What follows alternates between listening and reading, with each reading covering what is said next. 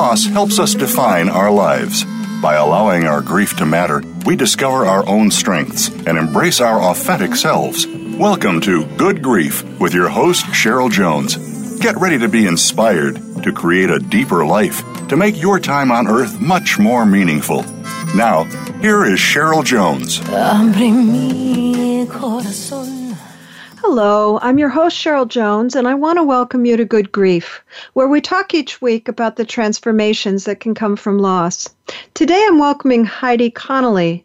When her husband Randy transitioned in 2012, Heidi's life took a dramatic turn.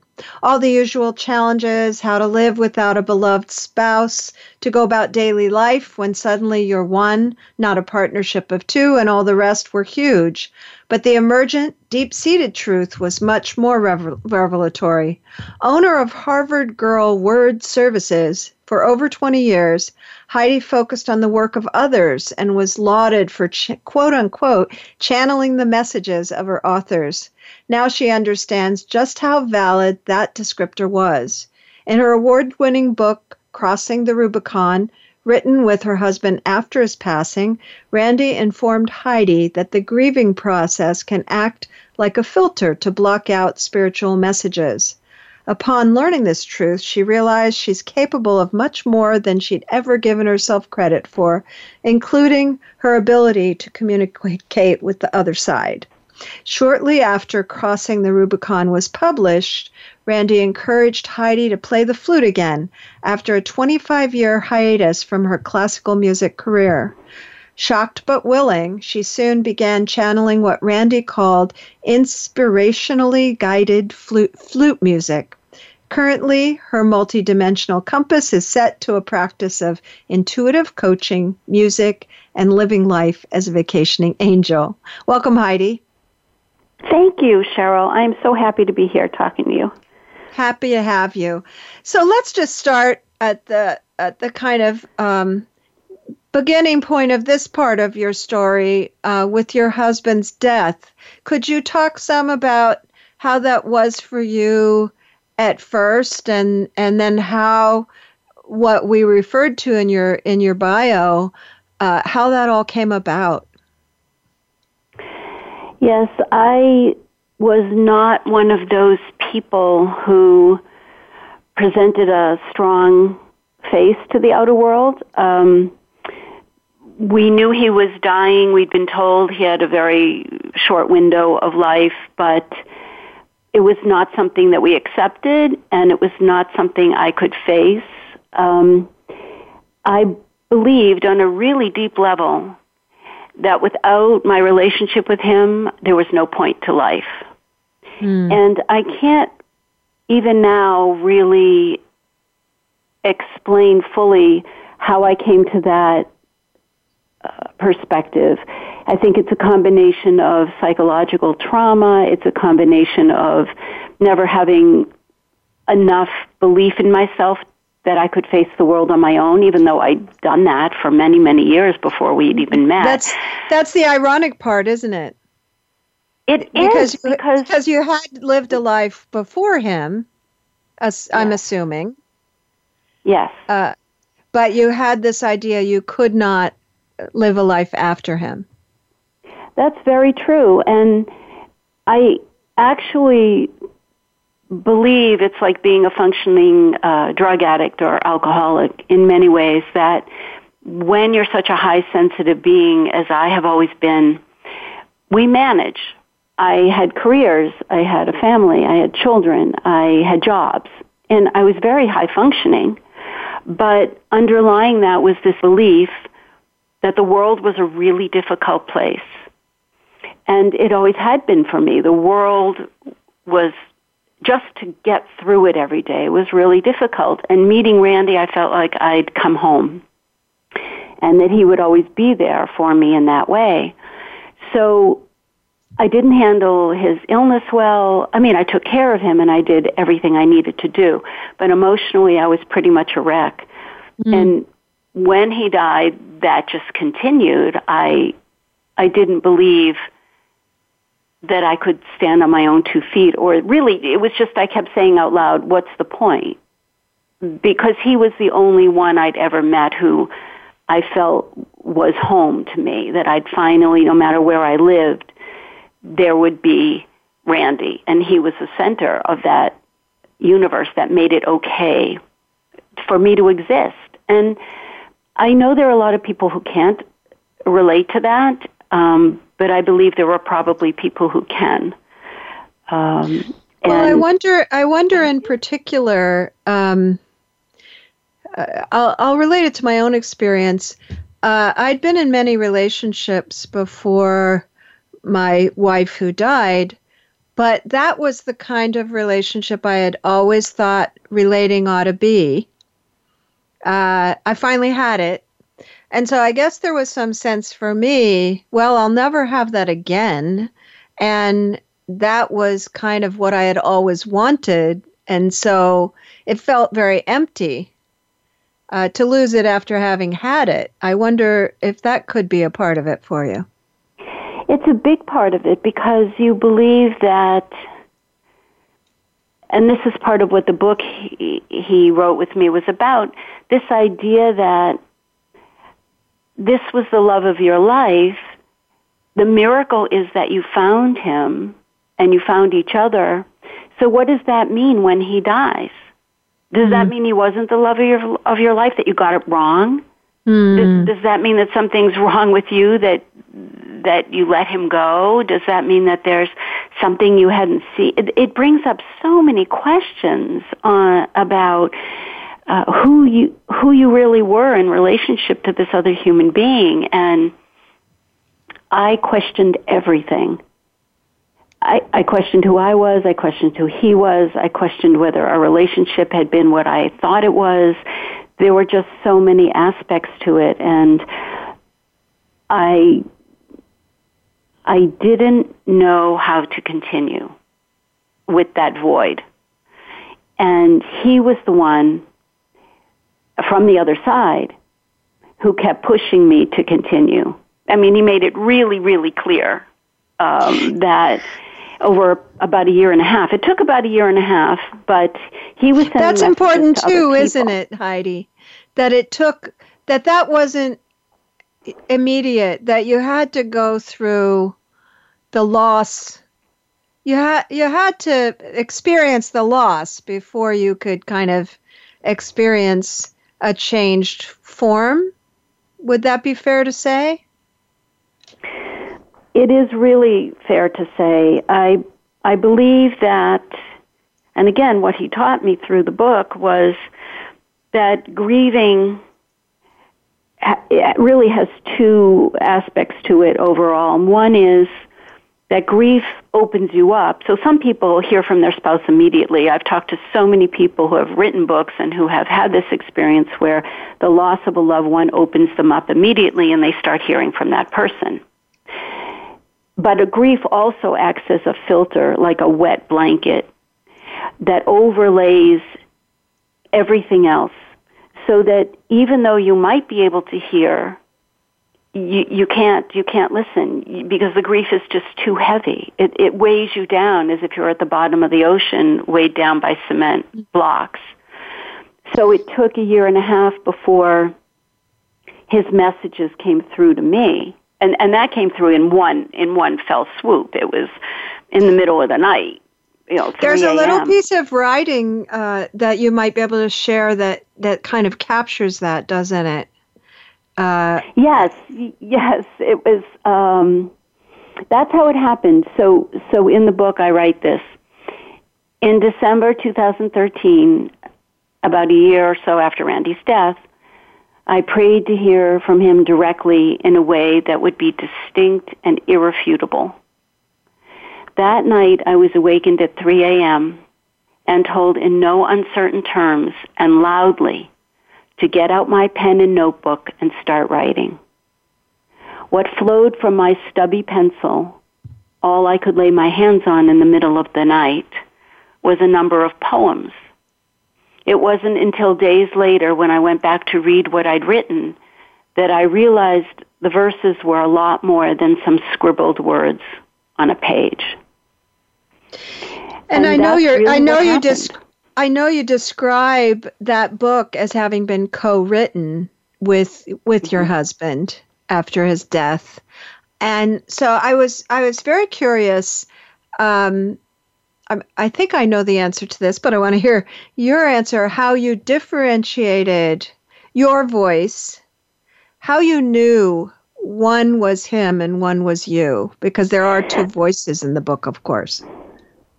That's a great question, because since I've been doing more and more of this work and I started to actually feel confident enough to call myself a medium, it's all about the differentiation. And let me just say that I believe we're all one energetically, so there really is no differentiation from source.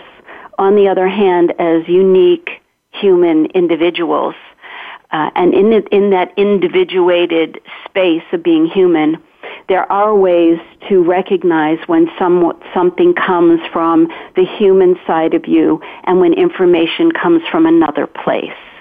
And that night, after praying and being in anguish and desolate, and I spent 1.5 years just crying and being so angry that he had died and left me and that I didn't hear from him. And I knew other people were hearing from him, but I'd never had that ability myself and did not believe I had that ability. I literally sat up in bed and heard, get up, get your pen, write in a notebook. We're going to write a book. I heard that.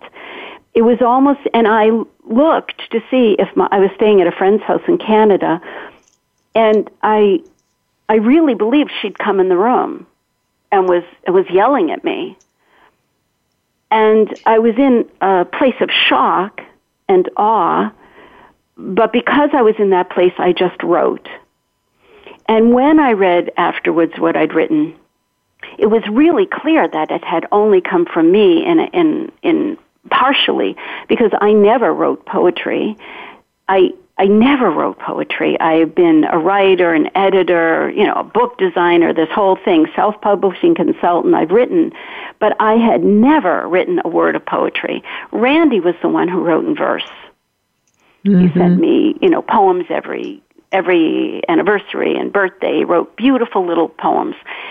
And the words rhymed in a way I could never have made them rhyme. Plus, what he told me afterwards and what's in the book is that it was meant to be, through this poetry, a conversation that we never got to have as he was dying. So he died on the floor in our house, pushing me away. He literally, physically pushed me away from him, and I was bereft about it, and I didn't understand it. And through this conversation of the book, he was letting me know that he had done that in order, because he believed I might follow him, that I was willing to take my own life, and that he didn't want that to happen, that I had a job to do here, and that he could help me process my grief in a whole different way. And it did that. And then I started hearing from other spirits. And when But just to linger there a little bit, Heidi, that's so interesting, because I do work with couples quite a bit. The misinterpretation that you had there, that he was pushing you away, rejecting you, when he was in fact trying to protect you. And I believe that the more I do something called the Afterlife Meetup group once a month, and people have so much loss and so much grief, and one of their biggest fears, as mine was that we didn't do enough. We didn't do it well enough. We didn't act the way we should have, said what we needed to say, that we misunderstood the death, the process, that there was anger, unresolved things to focus on, that we didn't handle things right. And in this case, I felt all those things. And to learn from him directly afterwards that that was not the case. He was reassuring me, I pushed you away because I really felt that you could go with me, that that's how connected we were, that you could not only go with me in the moment, because we'd actually talked about that, but that I would do something afterwards to leave the planet. And again, I'm not proud of saying these things in the sense of I don't say them to have this impact of poor me. That's not the case at all. That's just where you were. That's where I was. That's where you were. And of course, that is not an uncommon place to be. Especially, I'm going to say especially when, as you describe it, you were both averse to the idea that he would actually die. I feel as if I was in that place at first, but I had, of course, 10 years with my wife ill. And so by the time she died, we knew it and we had thoroughly talked it through, I guess, or felt it through. And I think that made it different for me. I didn't feel that way by the time that she did die, but I had felt that way earlier. That's very familiar to me. So, my question, because we both had been told that he was going to die. He was in hospice. We both knew, but there was this belief that miracles can happen. And that he was not doing Western medicine at all anymore, and he was weakening. But for some reason, that idea that we were holding on to this idea of a miraculous healing. I hear and you. He was trying all kinds of bizarre alternatives. So when do you go to that place of it's okay to accept an imminent passing? And how did that happen for you? When did that moment come of acceptance? Yeah, well, I guess I would say more. We talked about it a lot, but we kind of made a deal, and we'll probably talk about this more after the break, which is coming right along, but we kind of made a deal that I didn't have to accept it until it happened. But I did have to be realistic that it would happen. It was a matter of realism, not acceptance. But then when she did, in fact, die, I felt an acceptance I didn't expect. So it was more like that. And I do think it's because we had hashed it out a lot. We didn't have the fantasy that she would have a miracle. In fact, we were surprised. She way outlived her diagnosis or her prognosis. Yes. So let's talk more about that, because I think that's really how you both maintain the possibilities, right? Because they are possible, while also accepting the likely outcome. I think that's a really interesting subject. So let's come back to that after the break. And listeners, you can find links to my website and social media at the Good Grief page at Voice America.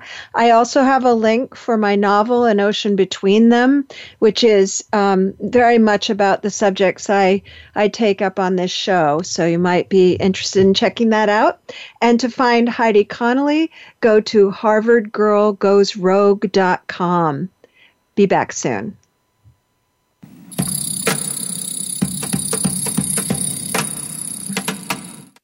Think you've seen everything there is to see in online television? Let us surprise you. Visit voiceamerica.tv today for sports, health, business, and more on demand 24/7. Today's woman faces a stressful world when it comes to staying healthy. We are bombarded by media messages with contradicting ideas about fitness and nutrition. We need to keep our diet, relationships, and stress in check. It's time to get the right message and have the most fun. Join hosts Andrea Beeman, Lisa Lutan, and Michelle Fennighaus for Healthy View Radio. It's health and happiness in one show, every Thursday at noon Eastern Time and 9 a.m. Pacific Time on Voice America Health and Wellness. What sets apart VoiceAmerica.tv from the other video content providers on the Internet? Choice and flexibility means that you can host your video content live or on demand on the main VoiceAmerica.tv channels through your own branded media player or your own private TV channel. We support multiple media formats, so all of your video content can be in one place. We offer a number of advertising and video packages. For more information, visit VoiceAmerica.tv. If you think you've seen online TV like this before, let us surprise you. Relationship issues? Anxious? Parenting challenges? No more. Learn how to live your best life. Tune into Straight Talk with top psychotherapist, relationship, and anxiety expert Sandra Reish. In this program, you'll learn how to transform your challenges into effective solutions, whether it's relationships, parenting, anxiety issues, or other life traps that you struggle with. Sandra will show you how to change them and how to live the life of your dreams. Listen every Thursday afternoon at 6 p.m. Eastern Time and 3 p.m. Pacific Time on the Voice America Health and Wellness Channel. There is a difference in health and wellness programs. There can be mainstream programs, and then there is something extra. That something extra is called Tips to Keep You Healthy, Happy, and Motivated with your host, Kristen Harper. If you want to hear some behind-the-scenes talk radio when it comes to health and wellness, the why as well as the how, be sure to tune in each week. This show will inspire you to be healthy and happy for life, as well as become the best version of yourself. Listen Tuesdays at 3 p.m. Pacific Time, 6 p.m. Eastern Time on Voice America Health and Wellness. Your life, your health, your network. You're listening to Voice America Health and Wellness.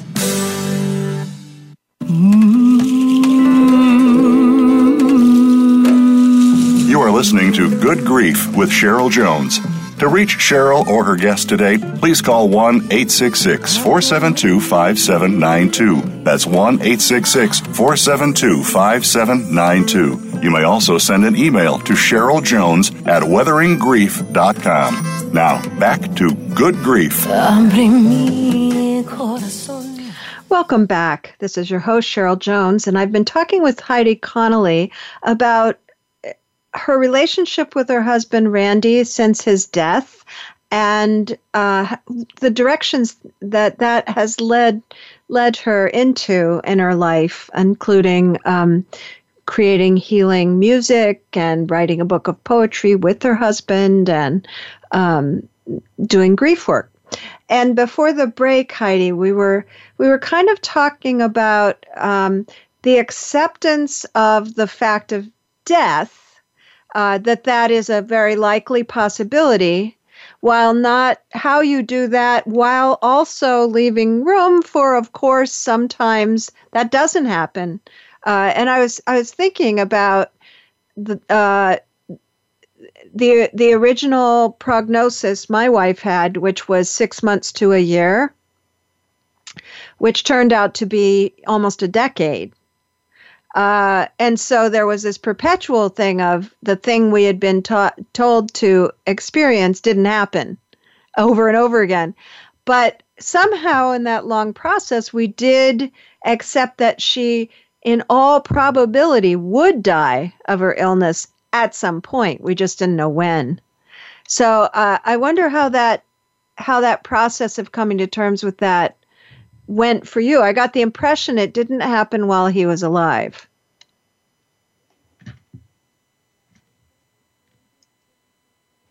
Are you there, Heidi? Yes. Can you hear me? Yes, I couldn't there for a moment. Okay. Am I right that process didn't happen while he was alive? It did not happen while he was alive. It absolutely did not. He was sick for a long time as well. We found out that he had hepatitis C from a blood transfusion he'd actually gotten in the Air Force when he was only about 20. And when we met and we had just gotten married, we found out that he had hep C, and it was really in the days where people didn't know a lot about that illness. So he was okay, he was sort of okay, but he was tired a lot, and then just over time things got harder and harder, and then the diagnosis of cirrhosis and cancer appeared. and he was told he had 6 months, and he lived a year and a half. But I talk in the book also about the fact that his death was a great gift to me. And coming to that realization, it was absolutely not part of the conversation when he was alive. We did talk about what would happen if he died, and we did have many conversations about how he'd want me to be happy. And so there was a general, but there was still denial, right? There was still denial. Well, that's if and when, but I can't accept that could ever happen. Right. Also very theoretical, yes? Absolutely. Hanging on to the theoretical allowed me to stay in the denial. And so after we wrote this book, after he died that night, and he clarified a lot for me why I hadn't been able to hear him because I was grieving, and how you can build a new relationship with the spirit world once you let go of that, and how that was part of what was going to happen to me, that I could develop a new way of relating to him since he'd passed. It was about a year later that it happened again. I was asked to contribute a chapter in a book, to win a contest, to be a part of a James Van Praagh book called When Heaven Touches Earth. And I had 6 weeks to write a chapter to submit. And what I said to my team and to the universe was, if you want me to write this chapter, I'm happy to do it, but I'm not going to push it to make it happen. I had learned a lot about what I call push energy, that the more you push, the more resistance you cause. So I just said, if this is supposed to happen, let it happen. Well, it was easy, 2 days before. Excuse me? Let it be easy. Let it flow. Exactly. And I had never really done that before. I mean, how many, we've had careers, we have deadlines, we have things that we need to do. So I'd never just sat back when I had a deadline for writing and just had not written. But no matter what I tried, nothing was coming out on the page. So basically it was a Wednesday night, and the chapter was due on Friday morning at 9 a.m. And I went to bed and I just said, okay, guys, here's the situation. If you want me to write this chapter, then you got to give me something, because I have nothing. And that morning, 6 a.m., I wake up and this booming voice says to me, here's the last line of your chapter. And the last line was, there is life after death on both sides of the veil. And I went to my computer and I wrote the chapter backwards from, the last line to the top, and then submitted it, and it's now in that book. But the whole idea of that, speaking to your question a few moments ago, is that there is life on both sides of the veil, that I learned to have a whole new way of living because of his death, that on every level,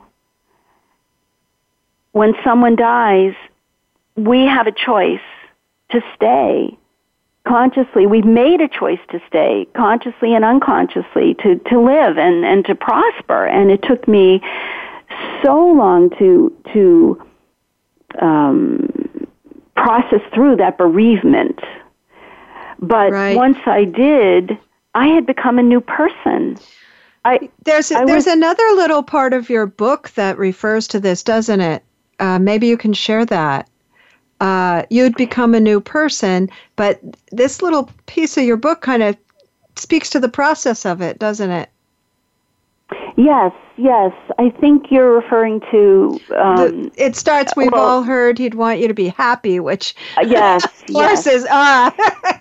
if we could just not say that to people, right? Exactly.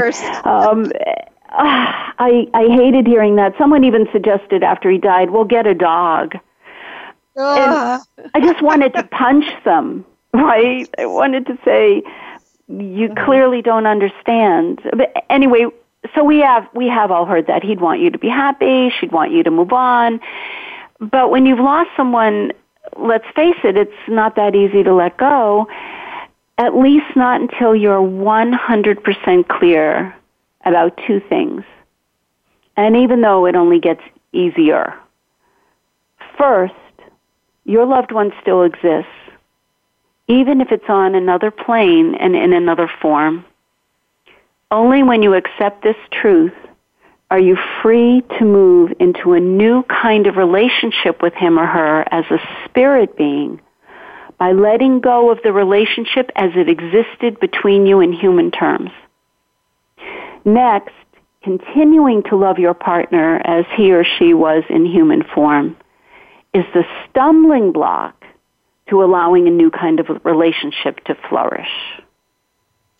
I feel as if there's something very important in this to me, because sometimes the fact that you and I both have developed a different relationship to the people who died, and it's not only possible, it's beautiful.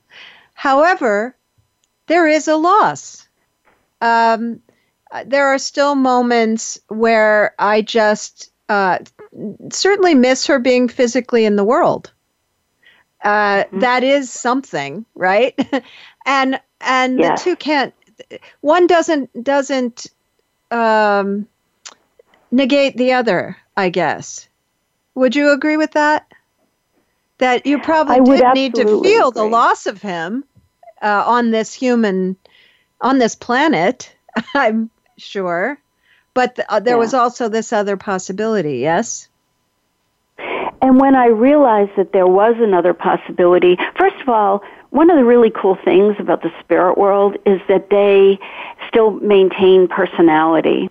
So Randy had a really strong personality, and he could say off-the-wall things. I taught him Yiddish words, and so through other people, when he wanted to make a point, he would tell them to tell me a Yiddish word that they couldn't even spell, that they had never heard before, so that I would know that he was around. And his personality, he'd say things like, ring, ring, it's the clue phone, when I was being daft about something. And people would say these things to me, and that was my way of being able to recognize that I was hearing from him. So when I do a workshop or a meetup, I get information that doesn't make any sense to me necessarily, but it will be clear that the message is coming from someone's loved one because of the personality trait, an identifier, if you will. And I've heard that from other mediums that I've had on the show, that they will typically be given some kind of something to say which doesn't make any sense to them, but then it makes a lot of sense to someone there. Exactly. So that's and familiar. What do you do with that? I mean, if you don't get validation and you don't speak up, then you just go around not trusting the information you're getting. So that was sort of how the process worked for me. When I heard from Randy, we wrote the book, I started putting it together. I mean, being that was my business, it was easy enough for me to start putting together the book. But he started telling me to illustrate the book. You're crazy. I don't do that. He made me do it. Well, he made me do it. He insisted, and I agreed. And then more spirits started to talk to me, and I fought it because I did not believe it was possible. But I'd get a name, and then I'd meet that person whose father had that name. And it could happen in a hot tub. It happened in my mother's friend whose husband had passed.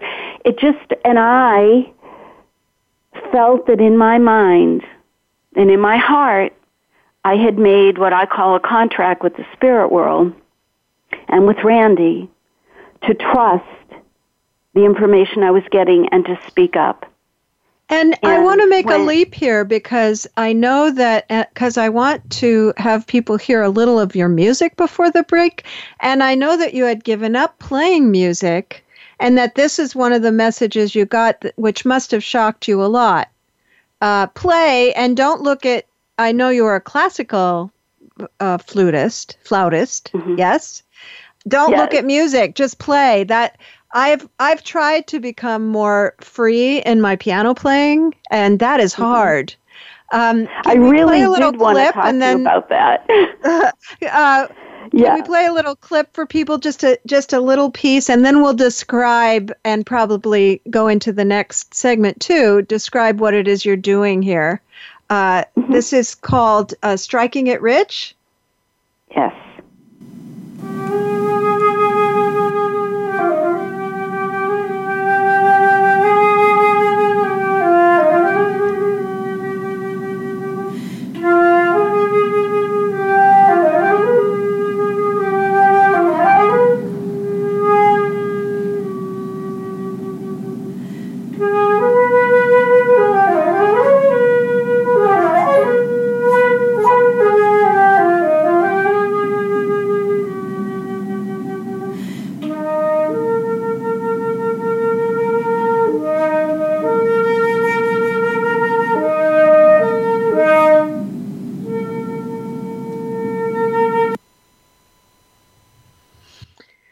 So as I understand it, Randy started insisting that you go back to flute, but to just play what he told you to play. Does that capture it? And for specific purposes? Yes, it does pretty much. I have a friend, a very close friend, who started telling me that I should start playing the flute again. And I had severe TMJ, and that's why I stopped playing after a decade in New York City after college. And so I kept saying I'll never play again, and I can't. But then I started hearing from Randy that that's what I should do, to buy a new professional flute. And they're quite expensive, so I argued. But finally I capitulated, and I bought a flute. And I started playing again, but it was shortly after that, and I was full of self-judgment around it because I would never play the way I played and I wouldn't be any good, but I didn't have pain, which was a shock. And he kept saying, I want you to just play what I tell you to play. And I didn't know how to play improvisationally. I'd never done that. So they started me with one note. And so, like when Striking It Rich, that music you just played came, it's for a friend of mine, actually my partner, Dennis. And I wanted it to be a general recording. And they basically said to me, today we want you to make a recording for Dennis. And I agreed to it. And I went to play it, and of course I didn't know what to do. They give me a note to start on. And they guide me through. They give me the name of the music. They give me a purpose for the music, which I state on the recording, and then they have me play the music. And that's what started to happen. And so Randy would say to me, don't worry if you crack a note, which cracking a note for a flutist or any, I mean, it's appalling, right? You might as well give it up. So you had to really let go. I want to talk more about this. We have to take a break. So hold that thought, because that letting go, as I'm a musician, as a side light. And I know that can be really tough, so I want to hear more about that. And listeners, you can go to my website, weatheringgrief.com. You can go to the Good Grief host page. Again, you can find links to everything there, including my novel. And to find Heidi Connolly, go to harvardgirlgoesrogue.com. Back after the break.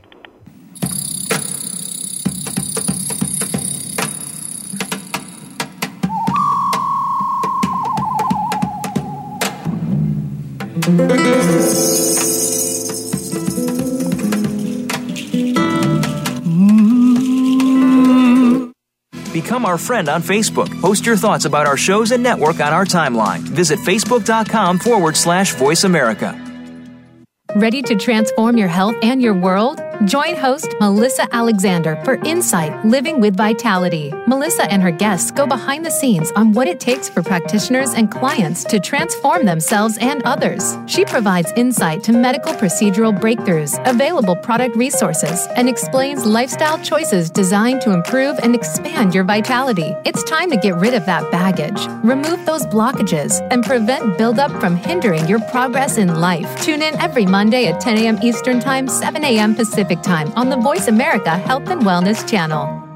Healthcare has been a major part of news stories today, with one thing that has been consistent: inconsistency. Both healthcare providers and patients have to work around and get used to a constantly changing set of rules and issues. Nurses have historically been left out of this decision-making. Listen to Once a Nurse, Always a Nurse, Exploring the World of Nursing with host Leanne Meyer. Health professionals, we invite you to share your ideas and experiences while listening to experts in various areas of nursing. Listen Mondays at 1 p.m. Eastern, 10 a.m. Pacific on Voice America Health and Wellness. Explore the power of natural healing with Howard Strauss. Join us each week for an informative program that'll help you learn effective healing methods using natural remedies. Howard's guests include top researchers, authors, and experts who will share their views on a variety of natural products and healing methods that really work. Tune in to The Power of Natural Healing with Howard Strauss, Mondays at 11 a.m. Pacific Time, 2 p.m. Eastern Time on the Voice America Health and Wellness channel. We're making it easier to listen to the Voice America Talk Radio Network wherever you go. In addition to listening live, you can check out information about your favorite talk show hosts, discover new talk show personalities, add shows to your list of favorites, and listen to all of our show archives on demand, all from your iOS, Amazon Kindle, or Android device. Download it from the Apple App Store, Amazon, or Google Play, and get ready to tune in. The Voice America mobile app, powered by Aircast. Opinions, options, answers. You're listening to Voice America Health and Wellness.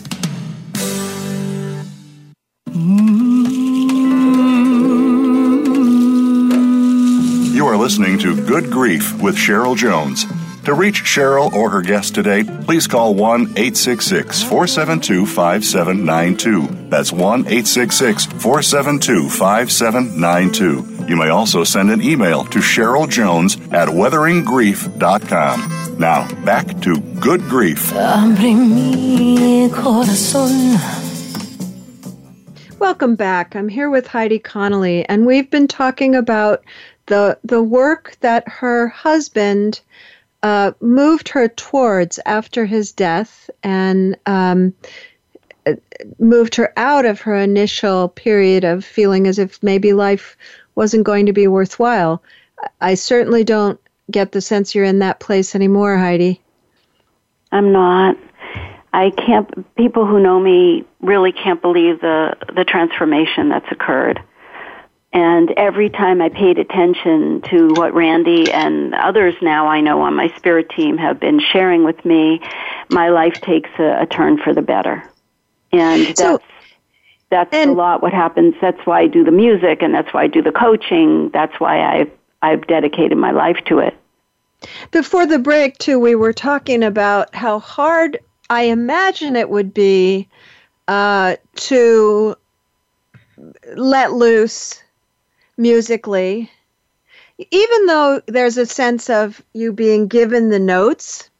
Still, when you're very used to doing something a particular way, and not to mention you had truly given it up. I mean, I've sold an instrument. I used to play cello. I sold my cello.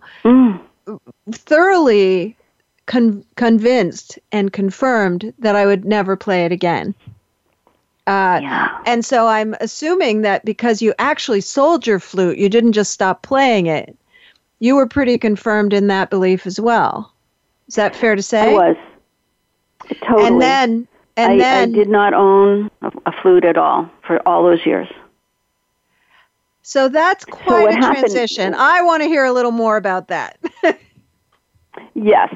So I started getting flutes from New York City. You know, you can get them on trial, which was a really big deal. And I went through a process. I was uncomfortable with the flutes. I didn't know anyway, I ended up buying a flute, and But I kept hearing just play what we're asking you to play, and crack a note. If you crack a note, it's because we want you to crack the note. If it overblows and there's a harmonic there, we want it to be a harmonic. Just play what we want you to play, because it will have the vibration that it needs to have to be directed to the cellular patterning of the human it is for.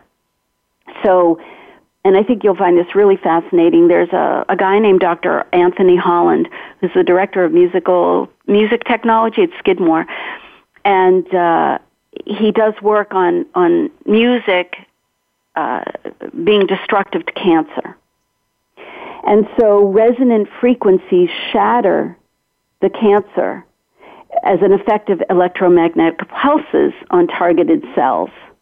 And when I heard his TED Talk, I realized that that's exactly what's going on with my music. For some reason, when we're guided and we play with certain frequencies, the vibrato itself of the note, the pulse of the note, and the pulse of the combination of notes somehow embeds certain frequencies that are targeted to bypass resistance in the human body. And the music, as you know, from playing music and hearing music our whole lives, music is one of the only things that can bypass resistance for multitudes of people on all levels of being. Absolutely. It just gets to us. It speaks to us. And so this music that I'm guided to play, I will never let go of my classical training. That's how I learned to play the flute with a certain tone and technique. But I needed to let go of that to make it sound quote-unquote beautiful, and just go with the knowledge that the frequency was at what I was after, so that we would be targeting behavior of the cells that are ingrained in us, the behaviors and the patterns and the belief systems that as humans we retain. Because what we resist persists in the body, in the mind, and in the spirit. So the music gets to bypass that. I have recordings for smoking cessation, for things like fibromyalgia, for things like alcohol addiction, for energy clearing, many different recordings that people have asked me to do that somehow help them to meet those places of resistance, bypass them in a natural way that does not feel confrontational and that does not feel stressful. I actually had one woman who was listening to the smoking cessation recording on her way to work. And when I asked her how it was going, she said it was going great, that it was down to about one cigarette a day from 2 packs a day after just a month. And she said, so I stopped listening. And I said, why would you stop listening? And she said, because I wanted to smoke again. What an honest woman. So, isn't that crazy? No, I think that does happen with addiction, doesn't it? Yeah, it does. Ignore the thing that's helping because you don't want to stop. Exactly. So is that the power of the music? Is the music woven into the coaching that you do? Do they go together, or are they two different lines? Well, what often happens is that people will come for coaching. They'll want to hear from their loved ones who have transitioned, and they really want help with how to live their lives, most often as high sensitives who are mired in deep depression, anxiety, allergic responses, all the things that are manifested resistance in the body and in the spirit. So as someone who lived with depression and anxiety my whole life and who no longer has either of those conditions or labeled as conditions, I know that it was because I was resisting my intuitive self, my guided self, my connection with Source. So I coach people to understand their resistances and break free of those patterns. I often make music for those people, customized recordings, in order to help them in the ways that our spirit teams are guiding us to help them. So it may be a little less specific than something for, let's say, smoking cessation, but they're specifically targeted to that person's needs. And the spirit world is very clear. The music is in the best interest of all concerned. So you could even buy a recording for someone else on someone's behalf. You could play it on their behalf. So if someone around you is smoking, you could play it on their behalf. They wouldn't even have to listen to it because the music has a vibration that doesn't even need to be heard to work. So it's kind of my intention in the listening. If my intention is to listen for their good, is that what you're saying? It is. And the spirit world will never do anything that's not in the best interest of all concerned. So let's say you were playing it on my behalf because you wanted to help me stop smoking.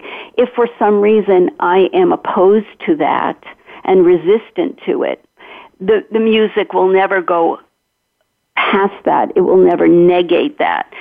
A person has to be willing to heal. So there's no sort of delusion involved.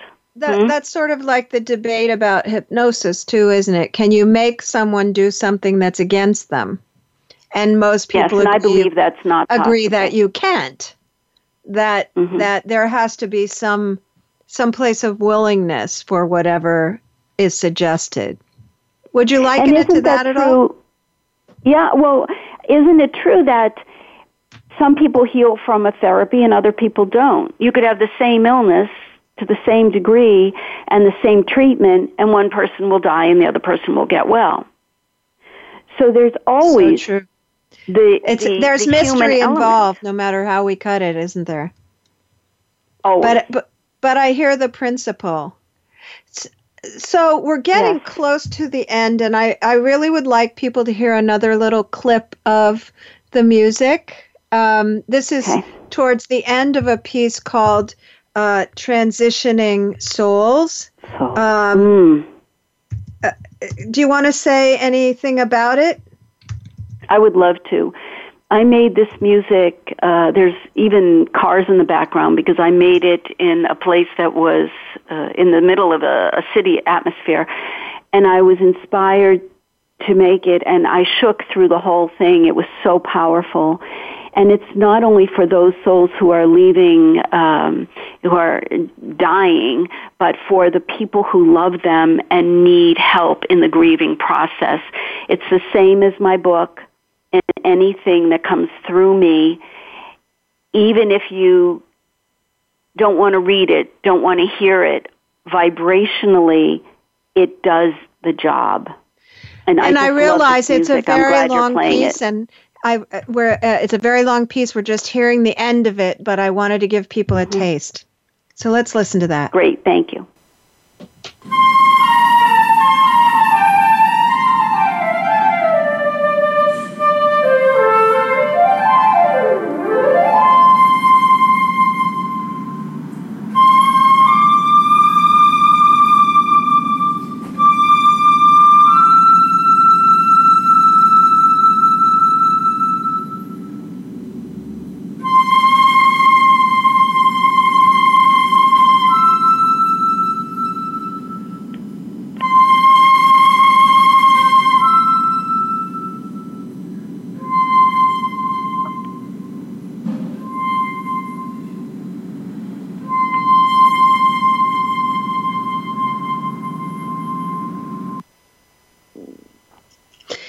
You know, that feels to me, Heidi, a little like when someone is leaving their body, actually, that there can be sort of a high energy moment and then some kind of peace. So that connected with me. Thanks so much for being with me. It's time for us to go already.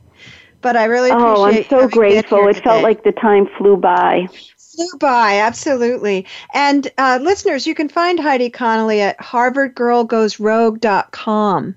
Next week, I'll have Daniel Kenner, whose book Room for Grace chronicles the 4 years between both of his parents' diagnoses with life-limiting conditions and their deaths.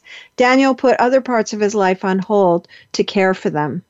This has been Good Grief with Cheryl Jones. I look forward to being with you again next week for another meaningful conversation. Thank you so much for joining us for Good Grief. Please come back next Wednesday at 5 p.m. Eastern Time, 2 p.m. Pacific Time for another edition featuring your host, Cheryl Jones, on the Voice America Health and Wellness Channel. Have a meaningful week. Abre mi corazón.